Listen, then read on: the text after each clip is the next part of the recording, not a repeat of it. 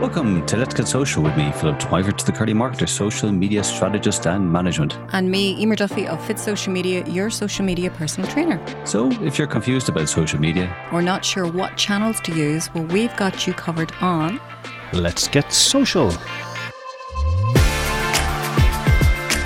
Hello, Emer. How you doing? I'm doing good. What about you? Yeah. Getting fitter, would you believe? Definitely. You know, the bike that I've been taking out of 6:15 every morning is definitely, I'm seeing benefits. You know, I'm doing it quicker. I'm going further. Yeah, it's a whole new lease of life, you know, as I slowly but surely approach my 49th year on this planet. No, you don't look a year over 29, never mind 49. I was going, you're going to keep on the right side of you. I have to say, I'm a bit disappointed. I'm just not motivated to do anything. I'm trying to motivate myself because I'm looking at like holidays for next year because I'm not going anywhere this year. And some of the photos of some of the destinations are unreal. Lots of beaches and cocktails, and you look like you're so enthusiastic. Yeah, I'm kind of, you know, as we record this, it's slashing rain. And yes, I was really thinking this time last year, I was sitting by the swimming pool, you know, and having a mojito. But hey, there's always next year, isn't there? Always next year. Yeah, it'll be here before you know it, you know. So, exactly. Yeah. And do you know what's nearly here before you knew it? The social media joke of the episode, Emer. Your favorite part? I think I'm just going to go to Dublin Airport now. You know, just no. Okay.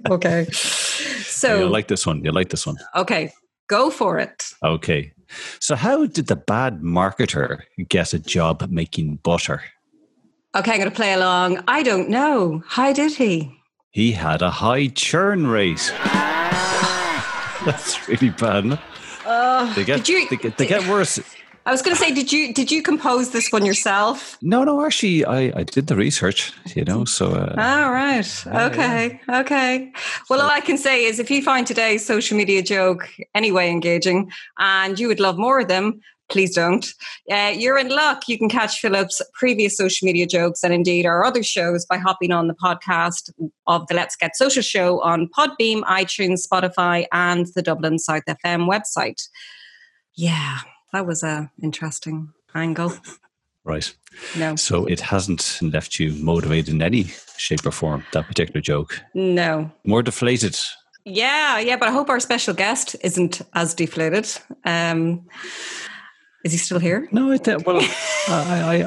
think he thinks the jokes will give me great exposure. So I think we're all good, you know. So, but yes, you're right, Emer. We're joined by a special guest. We are joined by someone who is regarded as Ireland's leading headshot photographer and trained by the world's leading headshot photographer, Peter Hurley.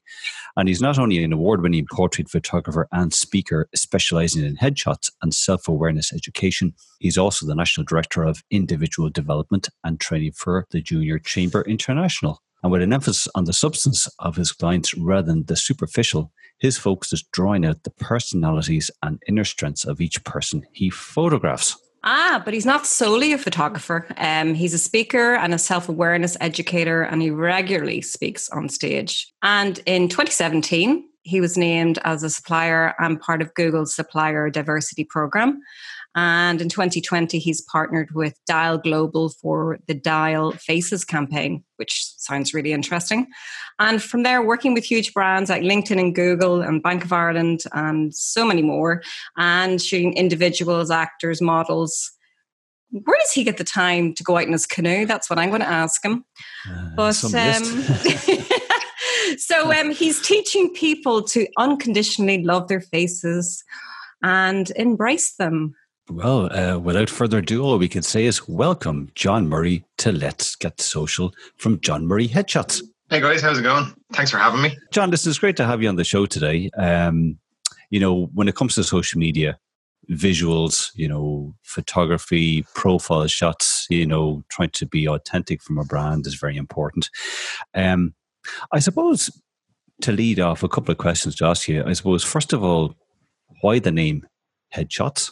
Because it's an interesting name. You know, you just see a lot of people who are in, say, photography, etc., just kind of go, I'm a photographer, where you've got a very clever name.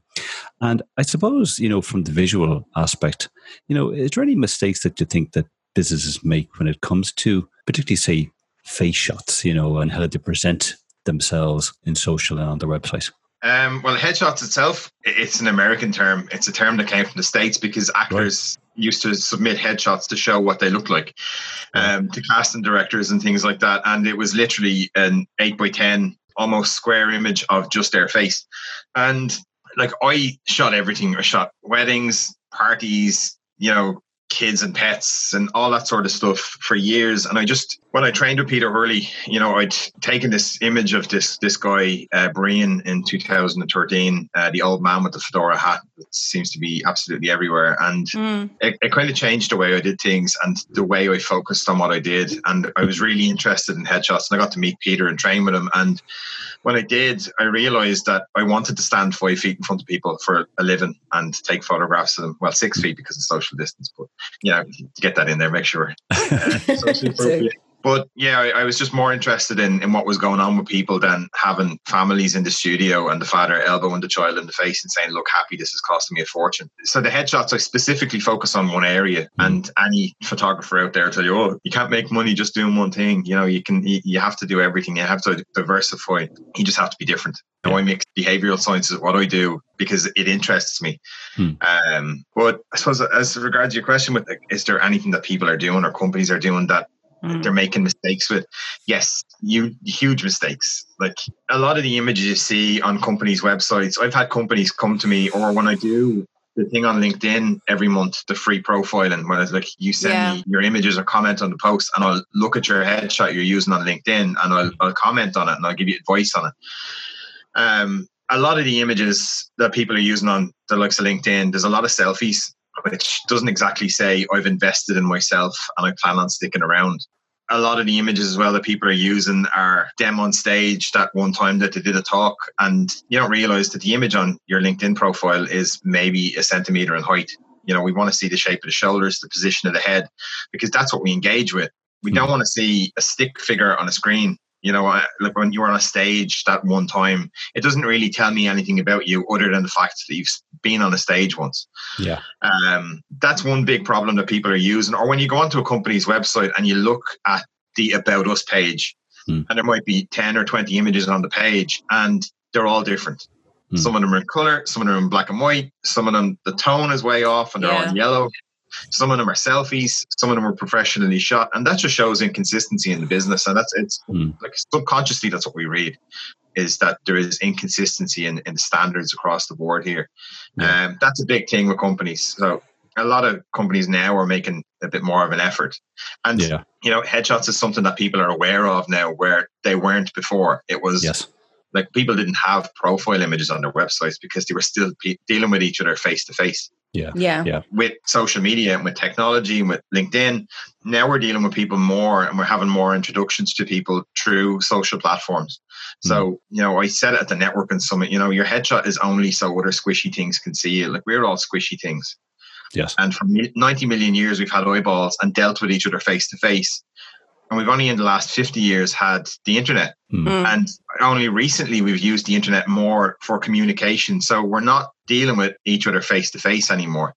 So we don't see what the other person looks like, or we can't experience that person. And that's what your headshot and your profile picture is for, is to give the person that you're communicating with an indication of who you are, what you're all about, what you look like, and get some sort of a sense of flavor off you, just to make it a little bit more human.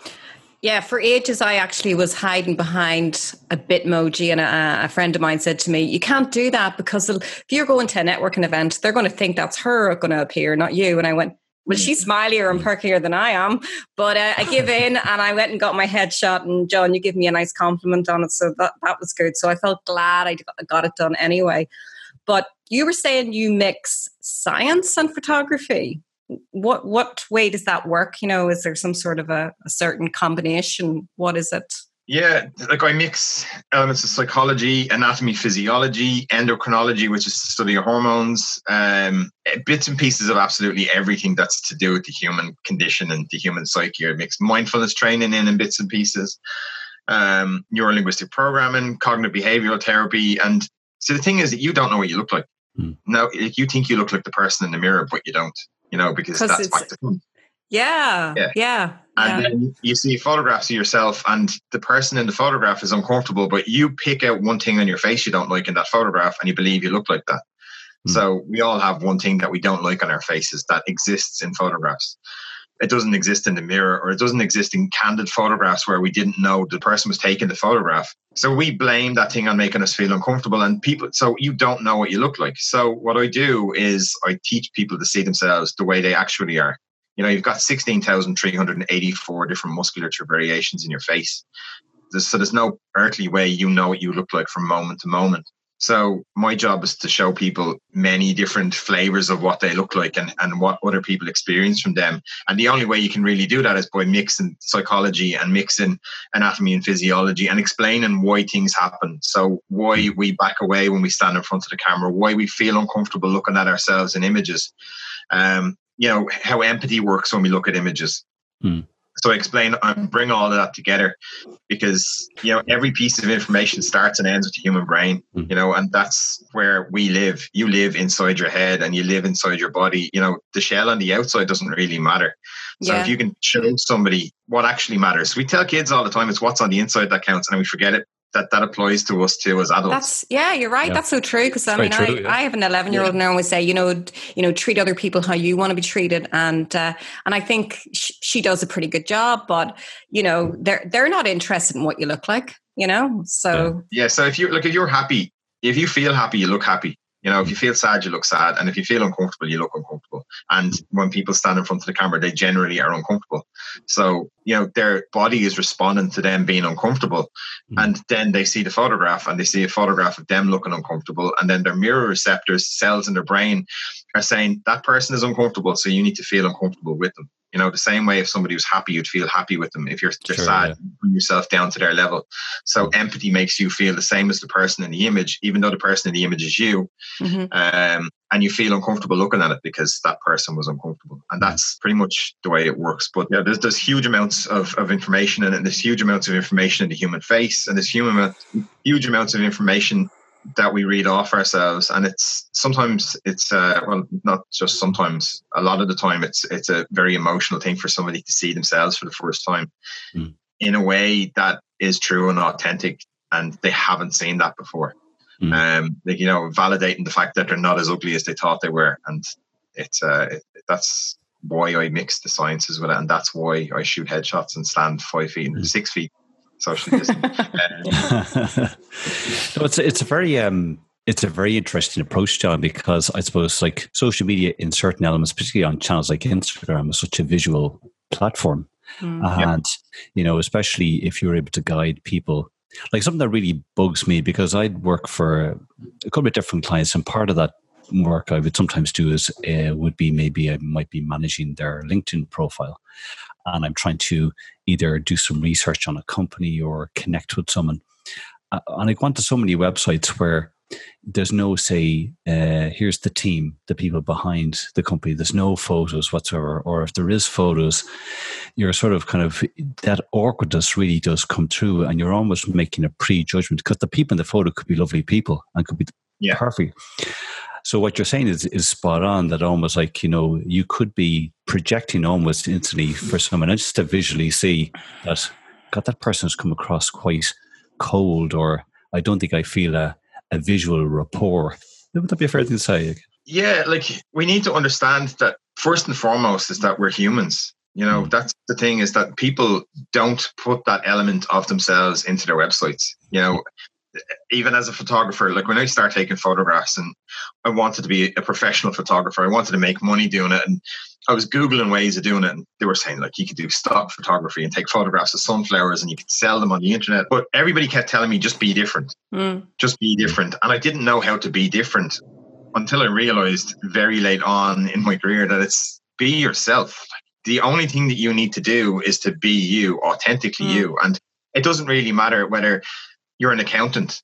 If you're an accountant that is interested in, I don't know, hiking or cycling or something, but you can be interested in something, and to have that as part of the company's personality, to have that as part of your personality, and welcome people into that, because people buy from people. They want to know people and they want to experience other people.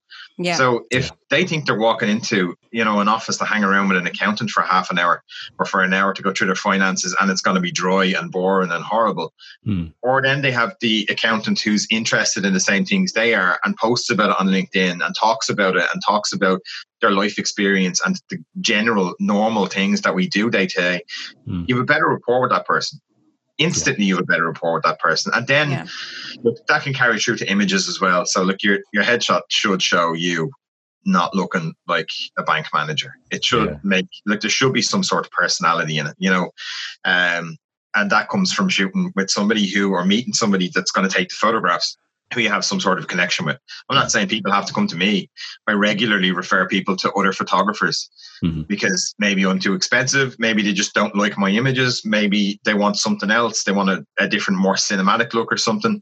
So I give those referrals and I say, like, these people have really good portfolios, but most important, they'll talk to you on a human level.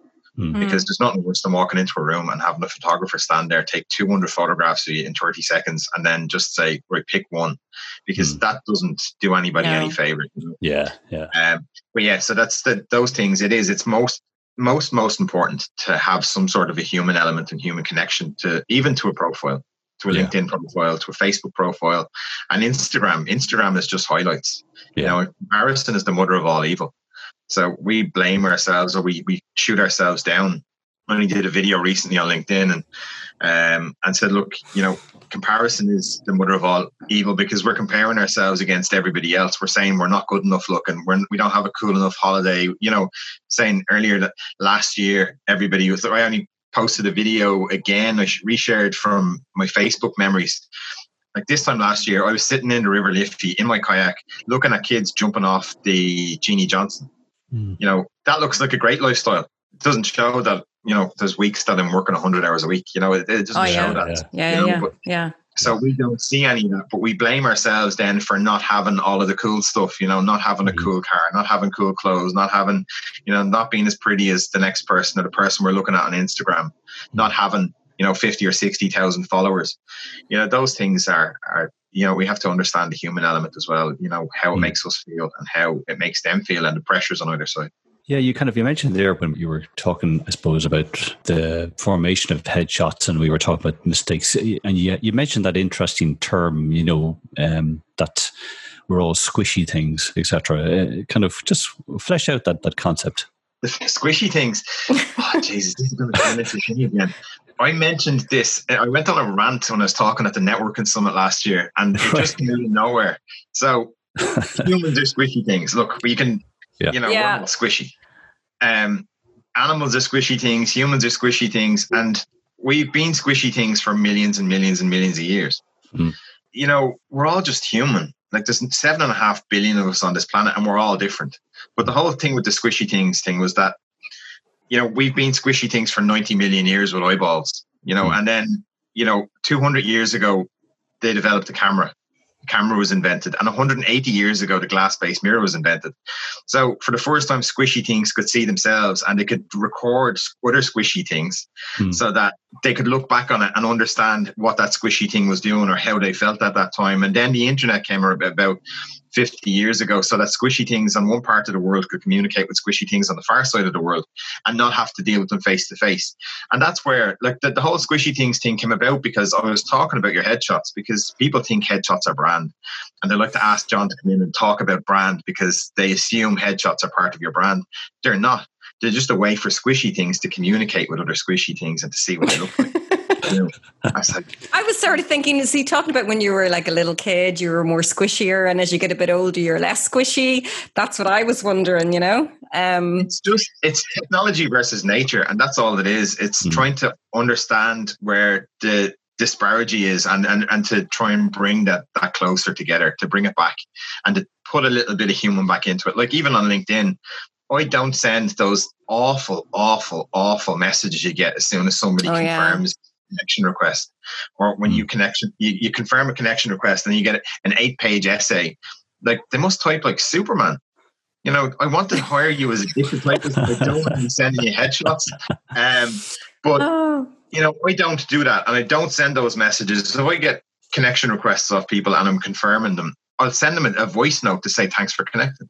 That's what I send, is as I send voice notes, because it puts a little bit of human back into technology.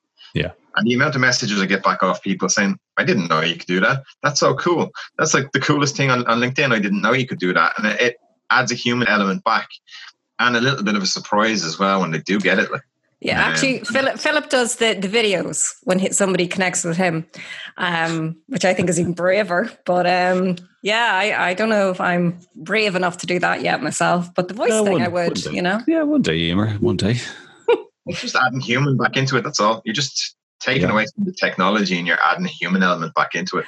So I was going to say to John, I love the way you're so passionate about, you know, because I love your videos on LinkedIn and you put them out on Twitter and that. And because you love it so much, who is your favorite of all the people you've photographed and you've made them stand out? And I suppose you would make them memorable, like you were talking about a guy earlier, that people in businesses could learn from. Is there somebody that you just went, that was the best ever? You know, I was so delighted. That was my favorite. I don't know. Everybody likes to ask, you know, how many, there's always going to be one person that you photographed that was better than everybody else. Like that photograph of the old guy with the hat, that kind of changed the way I do things. I'd like to say I got better since 2013. But that was one moment that was really cool. I shot really cool people. I shot Bond villains like Chris Searef. He's in 300 Rise of an Empire. He had an amazing face. Wow. Really cool. I've shot Peter Hurley, the top headshot photographer in the world. Massive pressure there. I don't know. I've shot a lot of really interesting and cool people. Like I've shot kids with cancer, like kids who are going back to school with no hair, and like they bring them into the studio and we shoot them. And just have a bit of fun with them and to teach them that like this is a superpower rather than it being anything else. So you're sending them back to school armed, you know, with confidence. I shoot craniofacial prosthesis patients and when they've been given prosthetics, and that's really interesting and cool as well. I shot like global directors of LinkedIn, Facebook and Google and stuff. I shot one guy, he was the global head of operations and technology for LinkedIn, Andy Yasutaki. And when I shot him, that was really cool. He's now the head of product for Airbnb, but he was really funny. Like he was just a cool guy. And everybody was warning me. He gets like 650,000 comments on his posts on LinkedIn. Wow. He's you know, when that was happening, I was just thinking to myself, this is just another dude. Don't, you know, you just have fun with him the same way I have fun with everybody else. I don't know. I have a lot of people that I've shot. I've shot head of diversity for the Football Association in England, and I've shot like heads of Bank of England, and you know all that sort of stuff. So, in other words, you don't have a favorite that stands out for you. Just go. There's been a collection of favorites. Yeah, and for all different reasons, like for completely different reasons. Some people just have cool faces. Some people, for the fact that they get such a shock when they see themselves. I've had people come into the studio and tell me that they can't look at themselves in the mirror and then walk out the door and tell me that they're going to Farrier and Draper up the road, and the very first thing they were doing when they went in was going into the toilets to look at themselves in the mirror. I've had, I don't know, there's so many favorites for so many different reasons. There's not just one image that stands out and says, you know, that is my favorite headshot that I've ever taken. There's some. They're all unique as well, really, aren't they? Yeah. There's 7.5 billion people on the planet and we all look different. Yeah. So it's a very long-winded no. It's good to ask these things, you know. Like I suppose, John, when it comes to say social media and business, and you know, trying for business and individuals to project their, as you call it, which is I think is very sort of like a, not to use marketing jargon, but kind of like a USP from what I've read about you, is that sort of the personality. Like for say business that are listening today, say like there's small, medium enterprises, entrepreneurs who are listening who are thinking about changing their photography or their photos of themselves.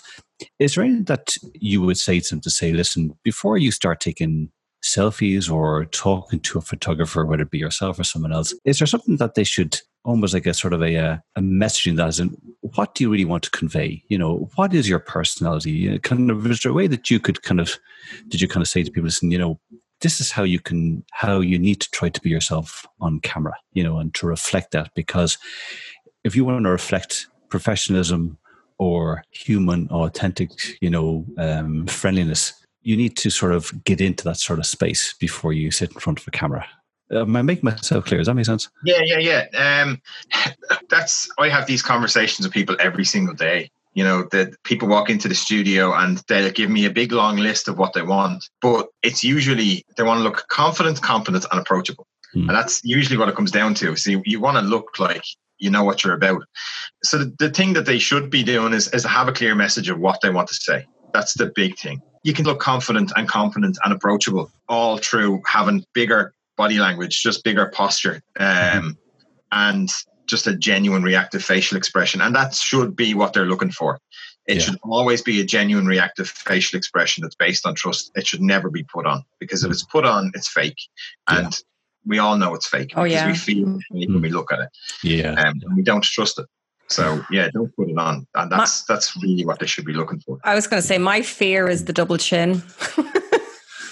It's getting, the angle so you don't, The only thing that you need to do to alleviate, like most photographers, and especially like in the 90s and the 80s and stuff like that, the photographers used to shoot above the person, or to get you to drop your shoulder towards the camera and then you can put your head out, because that will give you the jawline.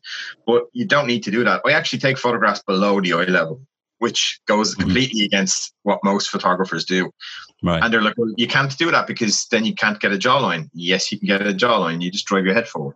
And that's the only thing that you need to do. I'm starting to practice already. The reason people get double chins in the first place is that your limbic system, the emotional center of your brain, is telling your body it's to back away. This is uncomfortable. Don't do this. And we back away and then we turtle. So you're pulling your head into your neck. So when you go in the opposite direction, first of all, you're saying, I'm paying attention to you and I want you to pay attention to me. So the person looking at the image is going to do it because they need to feel like they're connecting with you because you're connecting with them. Their mirror receptors are going crazy, telling them to stick their head forward because you are. And on top of that, then you're making sure that you've got a jawline. But would that not look kind of false if your head's like forward, like, like a turkey, your head's going forward? Would that not come across? No. Camera sees 2-dimensionally, we see 3-dimensionally. Oh, okay. Right. Okay. Right. Technology versus nature. So all of my images, my headshot, my head is forward. All of my headshot, every single person that I photograph, I drive their head forward. Get them to stick and a decent bit forward as well.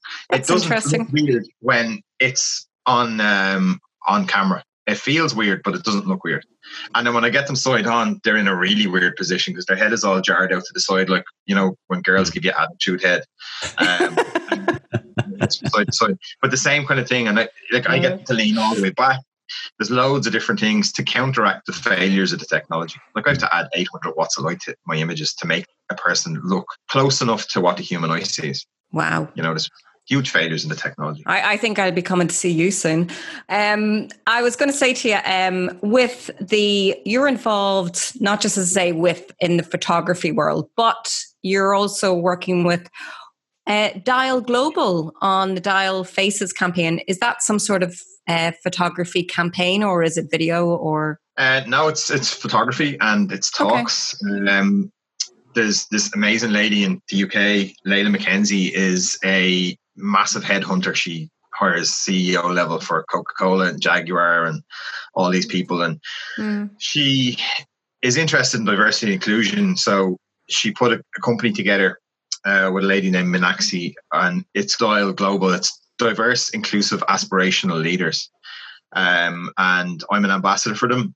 And I've gone over to the UK a couple of times and I've done talks. I was supposed to be photographing 2,020 people for them this year, celebrating the top people in diversity and inclusion around the world. And we're going to have an art show with the images in the Ritz in December, because she's having the Dial things. The Dial party is in December every year in the Ritz. Now with COVID, that obviously has put a massive kind of halt on that for the moment. But the idea is still to photograph hundreds of people who are game changers and thought leaders in diversity and inclusion space before the end of the year. And then there's going to be a book it'll raise money for charity. It's all part of the UN Sustainable Development Goals as well, around diversity and inclusion. And then in the Ritz, then there will be the art show with the images. Will be all on the walls in December, hopefully. So, but it's great, you know. Mm-hmm. It sounds. I mean, did they do it before? How many years are they doing it? Is this like something that's just happened in the last? Oh, the first year. Okay. First year they're doing it. Yeah. Wow. And it's such an incredible. Like, she does lots of seminars and summits online, constantly. Like every single week, there's something else up, and you're talking to some of the biggest names in the diversity and inclusion space. You know, with L'Oreal and, you know, Jaguar Land Rover, Coca-Cola, Odeon Group, and they're all companies who train all of their staff in diversity and inclusion, and everybody gets training. Even Odeon Group, and I can't remember the lady's name offhand, but she's the chief people officer for the Odeon Group, and she said they hire 15,000 people a year. Wow. There's such a big turnover with young staff because you know, coming in, some of them are rehires, but she said they all have to go through diversity and inclusion training, which costs a fortune, but it's worth it because people walking in, if their kids are having a meltdown, if you've got an autistic child having a bit of a freak out moment, the staff know how to deal with that. They've been trained. And not only is that cool for when they're working in the Odeon Group, no matter where they go, they're going to carry that skills with them. And that's incredible. Yeah. You know, that's such a gift to give to an 18 or 19-year-old college student, you know. And I just think, you know, the likes of that is out there, and we don't know what's out there. We don't celebrate it because we don't know what's out there. But that's what Layla's trying to do. And she's trying to kind of celebrate people and companies who do this and make such an effort in the diversity and inclusion space. So that's why we're photographing hundreds of people and kind of post them all over the walls of the Ritz. Oh, that would be amazing. Will you do a video when you get to the Ritz? Probably. I might be all over my Instagram. Look where I am. I think that's great. Look at me. John, you're also the National Director of Individual Development and Training for Junior Chamber International. Would you like to just explain what that is? Because it sounds like a very exciting piece that you're involved in and organisation. Yeah, JCI. I joined JCI a few years ago, and I was very lucky to be asked, and I was honoured to be asked to be on the council for JCI's Dublin branch last year, and for training and on the council as the director of training and development. And my idea was to look. JCI there's 250,000 JCI members in the world. Kofi Annan was a member. JFK was a member. Wow. You know, it's a leadership development organisation. So, as a leadership development organization, training is very important. And I wanted to do something a little bit different with training because, look, we can all go to seminars and stuff after work. And you've been sitting looking at people reading graphs and reading facts off a screen all day long. And then you go to these things and the same thing happens and it's just boring and depressive. But JCI do things a lot differently. So my idea was to really change things up. So I had like comedians coming in and talking about, you know, overcoming the fear of public speaking. I had Joe Dalton in as well. Joe came in and did one on Gold Set, and we had Joseph McGuire in profiling people, the facial profiler, and you talk about body language, negotiation skills. Loads of really cool speakers over that year. And then the national president asked me to be on the national council this year, and to really try and kind of boost training nationally. So I was I was again honoured to be appointed as the director. Congratulations, that's great news. Yeah, thanks very much. And a great year as well for JCI in Ireland because we had the European Convention here. It was supposed to bring 2,500 people to UCD and the convention centre, but you know, with COVID, everything had to change. So it ended up being online, and there was people signed in from all over the world. There was like tens and tens of thousands of people all signed in watching the opening ceremony. I was co-host on that, co-MC. And then on the Sunday then, I gave a talk, one of my substance over superficial talks, and that was to hundreds of people from all over the world. So that was pretty cool as well. I have to say, you just don't seem to have enough hours in the day, John. You just seem to be like, you know, involved with so many things. Do you ever get to bed? I actually only work 3 days a week. Something I learned very, very early on when I had decided to go full-time shooting headshots and stuff, I made the mistake initially of forcing myself into the studio every day and forcing myself to be all over social media every day. And now my diary is handled for me because I'm terrible at that sort of stuff. But, I'm lucky in that I did wake up to the fact that, hold on, I could be on my days off and I could be doing stuff like I'm starting to learn Chinese, not only just Mandarin Chinese, but Cantonese as well, because I think I have a head injury and it makes me do these things. Nice. But there's like all sorts of different things. Like I'm doing a neurolinguistic programming course at the moment and like a life coaching course just for the knowledge. And I get to do that on my days off when I'm chilling out, instead of me watching mindless TV and series after series on Netflix on my days off. I like to entertain myself by educating myself. I go kayaking as well. So I make sure that I have plenty of time for, like, that's my head time. It's time for getting out of my own head and not having to worry about the bits and pieces that go on in the business. So I spend half my time. I was going to say, you probably get inspiration when you're out as well, because if you're stuck in the one room, you're not going to elevate your ideas or, think of what way I can produce a really good photograph for this person that's coming in the door. Exactly. It's always like, and it gives me like the conversations that I have, like the people that I meet and the things that I do, like, I paddled out into the sea with friends, with even people that I've never met before, and had some of the most intelligent conversations I've ever had in my life. Before lockdown, the day before, Danny O'Brien, the comedian, asked me if I wanted to climb Lug na Quilla. Massive mistake. It was brilliant. Jeez, so it's like, it's a 6-hour round trip, and it was with him and a friend of his that he has dubbed Trendy as his nickname. And Alan is a really, really intelligent guy. He is working on software at the moment that will reward gamers for positive interactions. So there's a lot of trolling out there, but for standing up and fighting against the trolls, they will get rewards. And we walked Lug na Quilla, we walked all the way to the top and all the way back down. And the conversations we had around sociology and around, how people interact with each other and, all of that sort of stuff, that arms me before I walk into the studio, because I don't know who I'm going to have in the studio. People come in and they have all sorts of issues, and I get to I'm already armed with information based on conversations I've had with people or something that I've heard, because of the fact that I've had these conversations with people on my day off, where I'm not thinking about it. I'm not trying to force myself to learn, with those conversations. They just happen organically, and that makes what happens in the studio even more magical, because people are laughing going, how do you know that?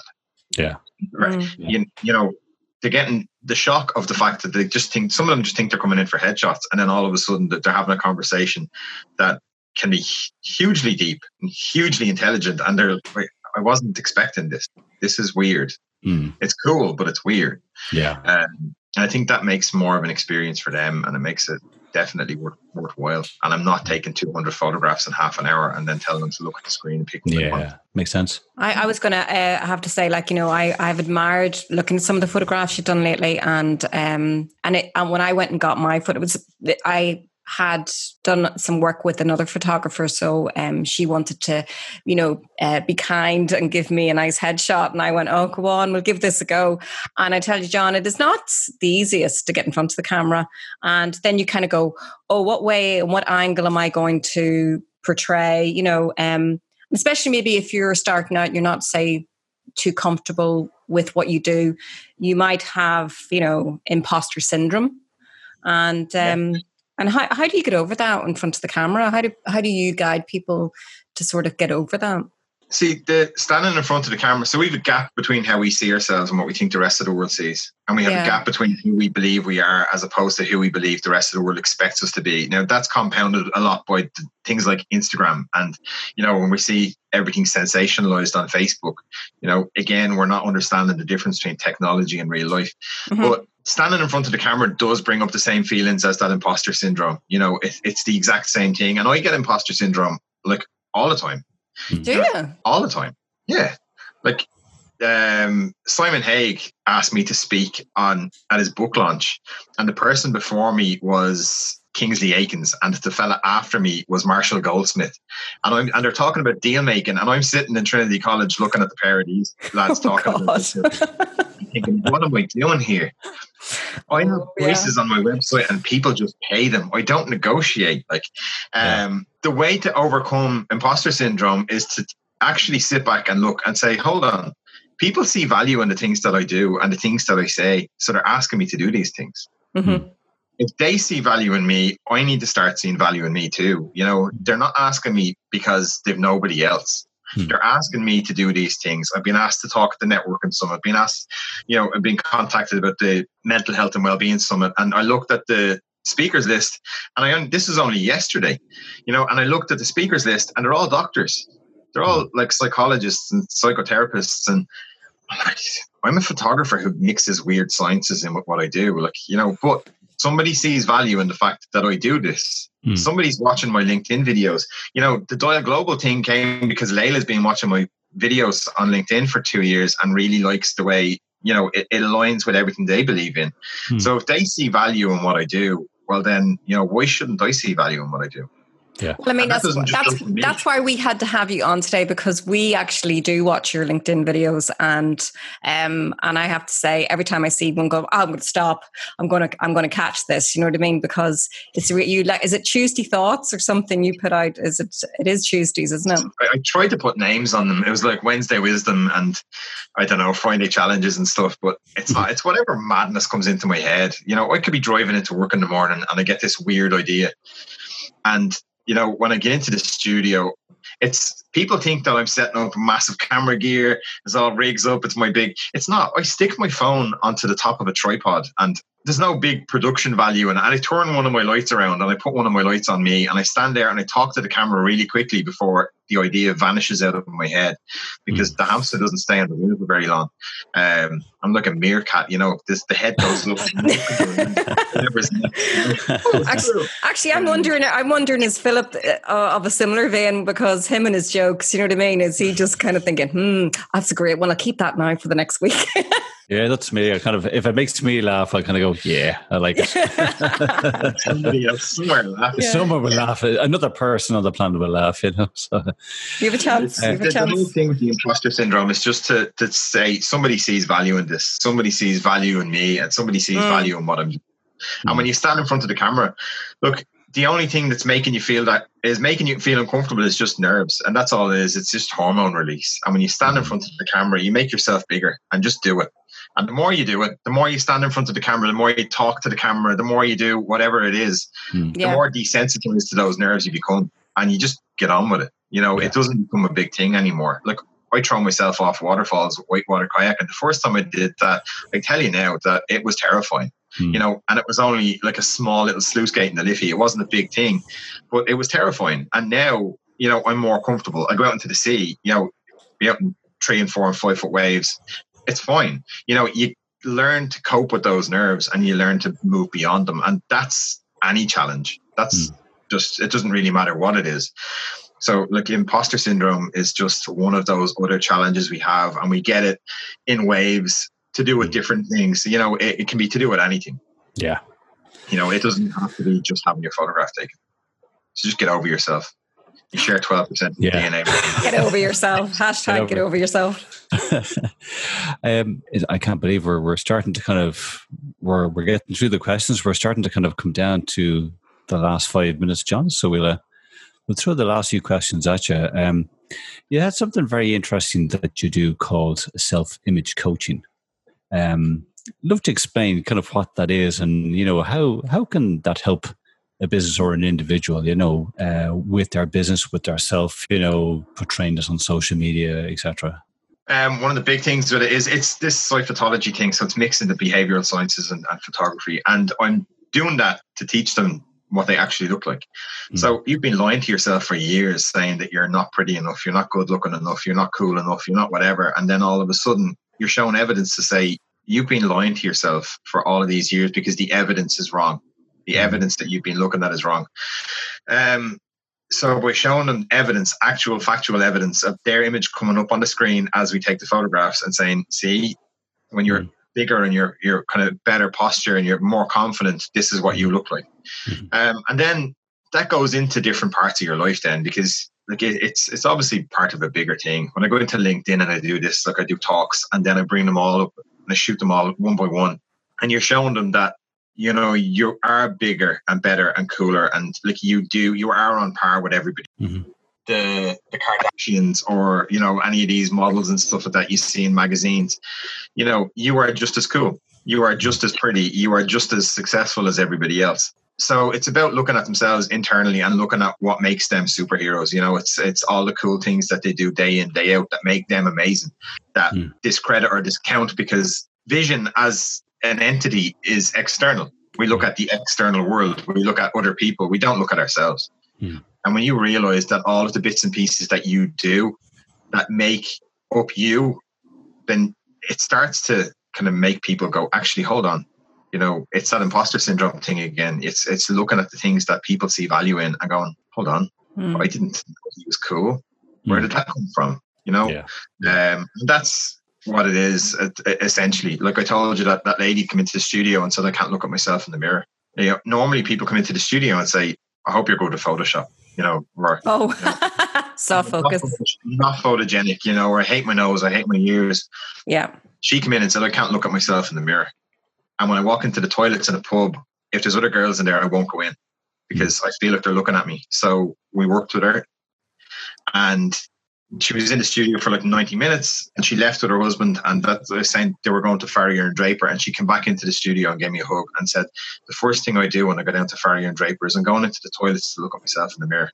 Needless to tell you, my eyes are sweating. You know, I was in an awful state when she left, you know, and that was a big thing. And that's like, I have a blog post on my website. I make people cry for a living, and I love it, because whether it's stress beforehand or it's moments like that where they realize that they are prettier than they thought they were, they are better looking than they thought they were, and they're accepting of their own self-image, well, then that's important. You know, that's huge. And that's what I do. And that's what I do for a living, with kids with cancer, with craniofacial prosthesis patients, with actors, with everybody. It doesn't really matter who it is. Everybody has the right to like themselves. I mean, it's to say, like, I know a lot of people, you know, it's amazing that you work with so many different types of people, and, you know, we all have our own challenges.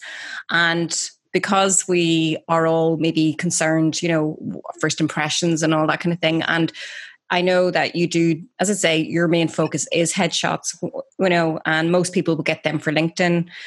I'm sure everyone wants to know, you know, it's not just the headshot, but how to grow your following. Like, you know, you would probably have 80,000 views at times on your videos, John, because they're so engaging. You know, what would you say to people, you know, when it comes to trying to grow their following? You know, is it down to just doing video, or is it, what do you find, you know? You guys will definitely agree. It's been consistent, you know, and it's been authentic, and that's what people want to see. If you were coming online and you're pretending to be something else you're not, then, you know, people are going to see through it, and it's just going to be disingenuous. And we're going to have another bloggers unveiled thing, and, you know, people are going to be calling you out for photoshopping your images or whatever. It doesn't really matter what you're putting out there, as long as you're putting your message out there and you wholeheartedly believe in what you're talking about. Well, then people are going to engage with that, because people are going to, like, it's passion. You know, if people have passion for anything, it doesn't really matter what they're talking about. We're talking about tomatoes, and if they're passionate about it, you're going to get involved because there's something in it. It's the Pied Piper thing, you know. So, like, my LinkedIn videos, I started doing them really nervously, sitting here, you know, in the little home office, and because nobody was looking at me, nobody could hear me do the videos, and I shot them once or twice, and I made my mistakes, and I thought, you know what, I'm leaving the mistakes in, because I just make a comment, I just laugh and say, well, John doesn't make mistakes when he shoots videos, and I leave it in, because, you know, if somebody else is watching that and they go, oh, I'm after shooting a video today, and, you know, it took me 40 attempts to do it, and now I'm not going to post it because I don't think it's good enough because I made mistakes in it. Well, then, like, maybe they'll post that video. So it's being consistent, and it's making sure that you just talk about whatever it is that interests you, because if there's passion behind it, then people will follow it. Like I do, we get kind of, I don't know what way the analytics are working, and it seems to bounce all over the place during COVID, but it's like some of my videos are getting 60 and 80 and 90,000 views, depending on what the content is. And I'm just saying these things to get them out of my head because somebody else is thinking it somewhere. Yeah. Yeah. And it validates them, and it's whatever. I just like to post videos because, it does, I don't know, it's some sort of a mental release. Either that, I'm going to be bouncing around like Tigger in the studio, and people are not prepared for that when they walk in. Philip, I was going to say, because I am not a fan of getting in front of the camera, and Philip will tell you that too. I just wanted to ask you one last thing. How do you get your mental angle? Say, right, I'm in space, I'm going to do it. What is your top tip? Just do it. That's literally it. Is just go for it. Because if you delay yourself, Mel Robbins talks about the 5-second rule. It's like she counts down from 5 to 0. Because that's her thing, because she says 5, 4, 3, 2, 1 and do it. Because in that space, if you don't do it, well, then you're giving yourself after that time the reasons why you're not going to do it. The only reason you're not doing it is because you feel uncomfortable, and you feel uncomfortable because you're going to go, oh Jesus, I'm going to see myself, and what if I make a mistake, and what if I stutter, and what if I do this? Don't, just do the video. That's like, I was locked into this room doing videos because my first few videos, the light was terrible. Everything was terrible in the videos, but I was still posting them because the stuff was going on in my head, and I was getting 10, 15, maybe 100 views on videos. I didn't really care because I'm not counting the views. It's nice to know that a lot of people have seen the video, and to see all the comments flooding in and people saying, oh, I really liked that video. You're getting the direct messages on LinkedIn and stuff like that, and people saying I really connected with that. Thanks very much. Yeah. That stuff is nice, and it validates it, and it means that I'm going to keep doing the videos. And that happens because, I've overcome that anxiety of just getting on camera and just shouting and roaring down the camera and talking about whatever weirdness is going on in my head. Like some of it has been inspired by like the Fresh Prince of Bel-Air.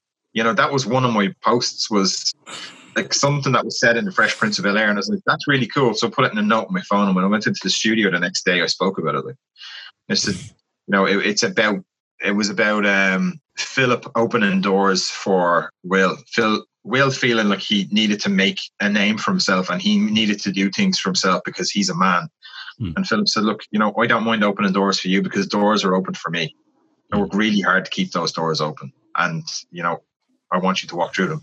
So that's one of my weird videos, and it's not going to change people's lives, but maybe somebody will actually, do you know what? That's it resonates.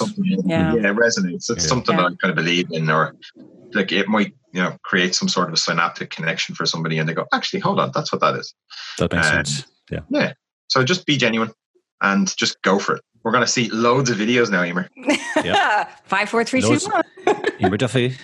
John, this has been such an interesting chat. It's been really cool. Listen, thank you so much for joining us. I think you've left myself and Emer and our listeners with so much food for thought. Before we kind of start to wrap up, where would you like to send people to if they want to connect with you and learn more about you? A pub would be great, wouldn't it? Virtual pub, yeah. I'm on LinkedIn, John Murray Headshots. I'm everywhere as John Murray Headshots, except Twitter, because that was my JM photo dub.